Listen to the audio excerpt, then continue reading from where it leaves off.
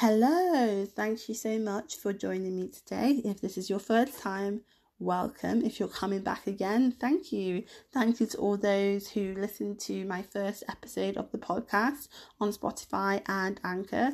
Today, or whatever platform you chose, today I am going to be talking about the cultural connotations of the independent Black woman stereotype. Did you know that Black women, especially in America, are 3 to 4 times more likely to have complications during their childbirth or to die from childbirth? So we're going to be talking about that more, and we're going to be breaking it down with some cultural theorists and some studies. So stay tuned.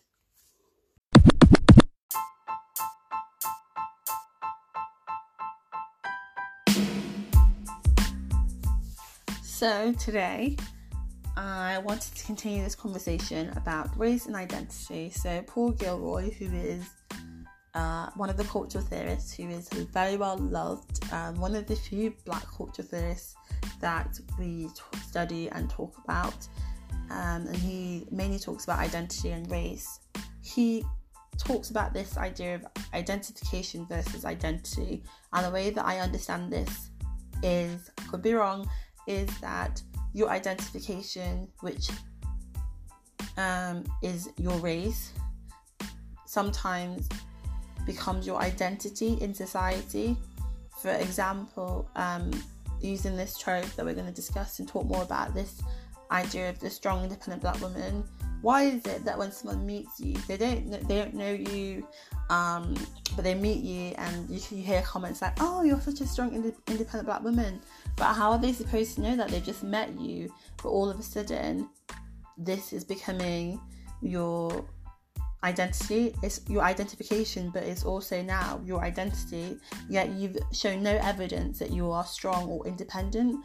And I think that, especially in terms of race, and especially of Black people, the stereotypes that we have become our identification and identity, and it's a very blurred line, and we're often identified by our race, and a lot of society perceives race to be our whole identity. Like, a Black person is this is what Black people are, this is what Black people do.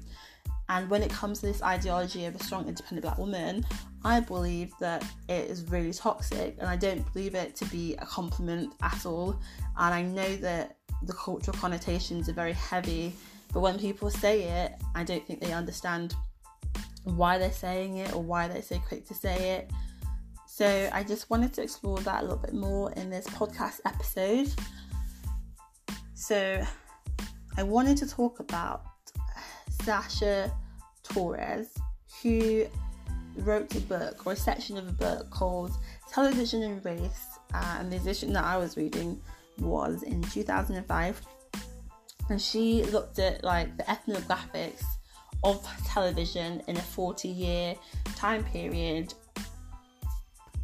and she talks about how in early television, blackness became a signifier of race. So a Black person would appear on television or on screen, and their whole purpose there would be signify race or otherness. And how during civil rights movement and all of that, Black bodies on screen were a sign of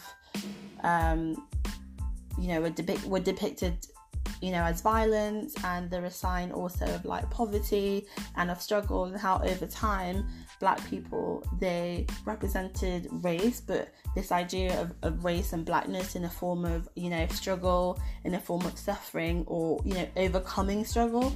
And that was the idea of blackness that was portrayed in media, and this idea was then reflected in how society viewed Black people and in how society treated Black people. One thing that is important to know is that Black women, they do take the brunt of a lot of political movement in a way, and becomes kind of sort of martyrs to the movement, and everyone is happy to let Black women sacrifice and happy to let Black women be the martyrs, or society is happy to let Black women struggle. Malcolm X said, in context of, America, that the black woman is the most disrespected woman in America. And Sasha Torres, she says in her section of the book that race may not be real, but racism certainly is. The idea that race is a social construction is true. However,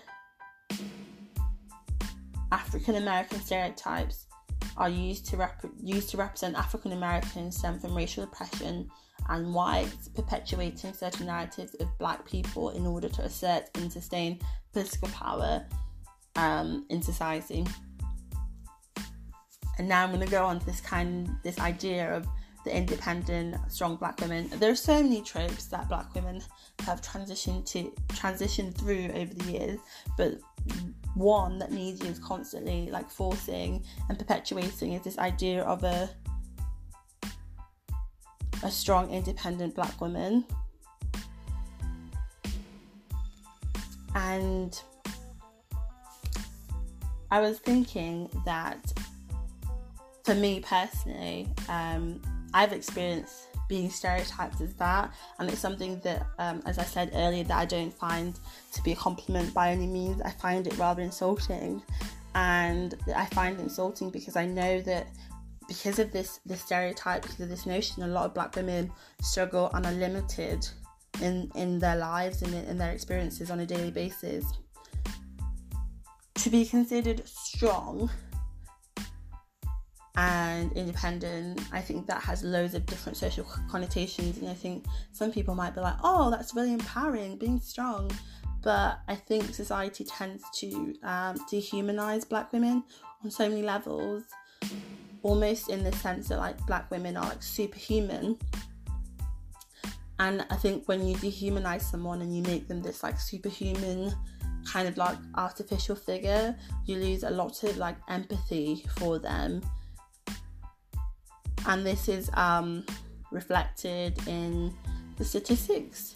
So a lot of black women are dying from pregnancy. So when I first learned this, I was really, really shocked. But the reality, I'll use the UK stat first. So in the UK, black women are more likely to die from childbirth and complications surrounding it than white women.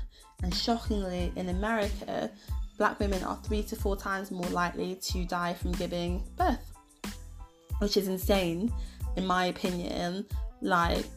As a black woman, if I was living in America, I'd have more chances of dying from giving birth than most things. Even Serena Williams and Beyonce, they experience complications to giving birth, and Serena Williams has been quite vocal about it. And something obvious to mention is that these women are, well loved, very rich, very powerful. They have money. They're not poor. Serena Williams has shared her experiences by writing many articles, and it's been well broadcasted that during her pregnancy, right about when she was about to give birth, she felt that something was really, really wrong, and she was very concerned. But she went to the nurse, and she was insistent that something was wrong, but she was continually dismissed. But she kept insisting, and then they found out that there was a complication and that something was wrong. But she almost died giving birth to her daughter Olympia. So I'm thinking, what if this was another woman that wasn't in the status of Serena Williams, or didn't have money, or didn't have people advocating for her? So if Serena Williams'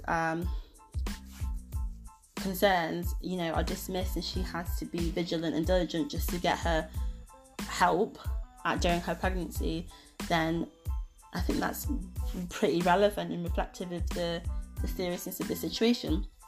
And I think this is relevant to the point of this ideology of a strong, independent black woman, because for some reason, or well, for many reasons, this idea has been internalized, and it's become, in my opinion, quite dangerous. So black women are not being taken seriously when they express the pains they are feeling, because they are perceived. I think there was actually a study done and it came out something like that black women are perceived to have a higher tolerance of pain. And I'm like, what? As if black women are some sort of like animals or have this like superhuman strength. And in an article from the BBC, this woman, one of the stories, actually loads of different stories, but this woman shared her experience, a similar experience actually to Serena, that during her pregnancy she felt that she was treated differently because of her race than other expectant white mothers. She felt that they were treated with more compassion and empathy, and when she raised her concerns, she was told that she was overthinking it, even when she felt worse than she should have. And I think that is shocking, and that is really sad and really worrying that black women are in a society where they are almost forced to be strong, that they have no other choice. And I want to say something to like what is strong. I think strong is many things, and I think that just because you're emotional or you are compassionate and have empathy does not mean you're not a strong person. But I think this idea that of black women being strong is very narrow, of them being superhuman, of them not feeling emotion, of them working hard, constantly sacrificing themselves, giving to everyone, not taking time to self-care, being political warriors, being social justice warriors, like all these things. I think that definition of strong is toxic, and most black women I know have had an experience growing up where they've felt, because of society and the standards and the pressures, they have to be strong all the time, that they can't be emotional or they can't admit when they're struggling. But I think using this example of Serena Williams and Beyonce and the reality that black women face, and the societal structures and ideologies that enforce and facilitate in a way that their struggles is important. And that is pretty much why I don't want people, well, there are many reasons why I don't want people to call me a strong independent black woman, but this is one of them. And the trope of independent black women is still around, and there are many ways to talk about this trope, and there are many ideas surrounding it, but this is one that I felt important to talk about. Have I spoken about it well or in great detail? I'm not sure, but I tried to keep it brief because we don't have all the time in the world, but it is an important conversation and something to think about. In general, the last point I have is that aside from black women, who this affects mostly, I think we have this pressure on women to be strong all the time. I remember this Mother's Day, I was seeing everyone's Mother's Day post, and I remember in every post I saw is about how their mother was strong, and I was like, all you can say is that your mum is strong. Like in my head I was like, I was a little bit triggered, because I was just thinking, why is it that we in society we reward women for fitting into this idea of being strong? There are so many things that women are, but we choose to focus on this. We choose to focus on women, and when I asked these people, I was like, oh, why is your mum strong? And when I read the comments or the reasons why they said their mum strong, it's because she sacrifices herself, she gives everyone or everything, she does not think about herself. I'm like, oh, so we are rewarding that. And I just, in my opinion, I did not like it. And I think that there are many good things about women and womanhood. And yes, women are strong, but that is not the only thing they are, and they should not be defined by being strong. Women are allowed to be weak. I say weak quotation marks because I don't really believe in that stereotype or that the connotations of that word, should I say. But this, I don't know, society's expectations of women are interesting to talk about, especially in the cultural context. So I will be talking about those in later episodes, but I hope you've enjoyed this episode.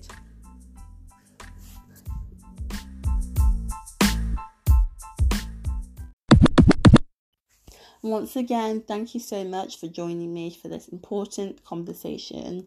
Thank you so much for all those that watched my first episode and that have also come back for this one.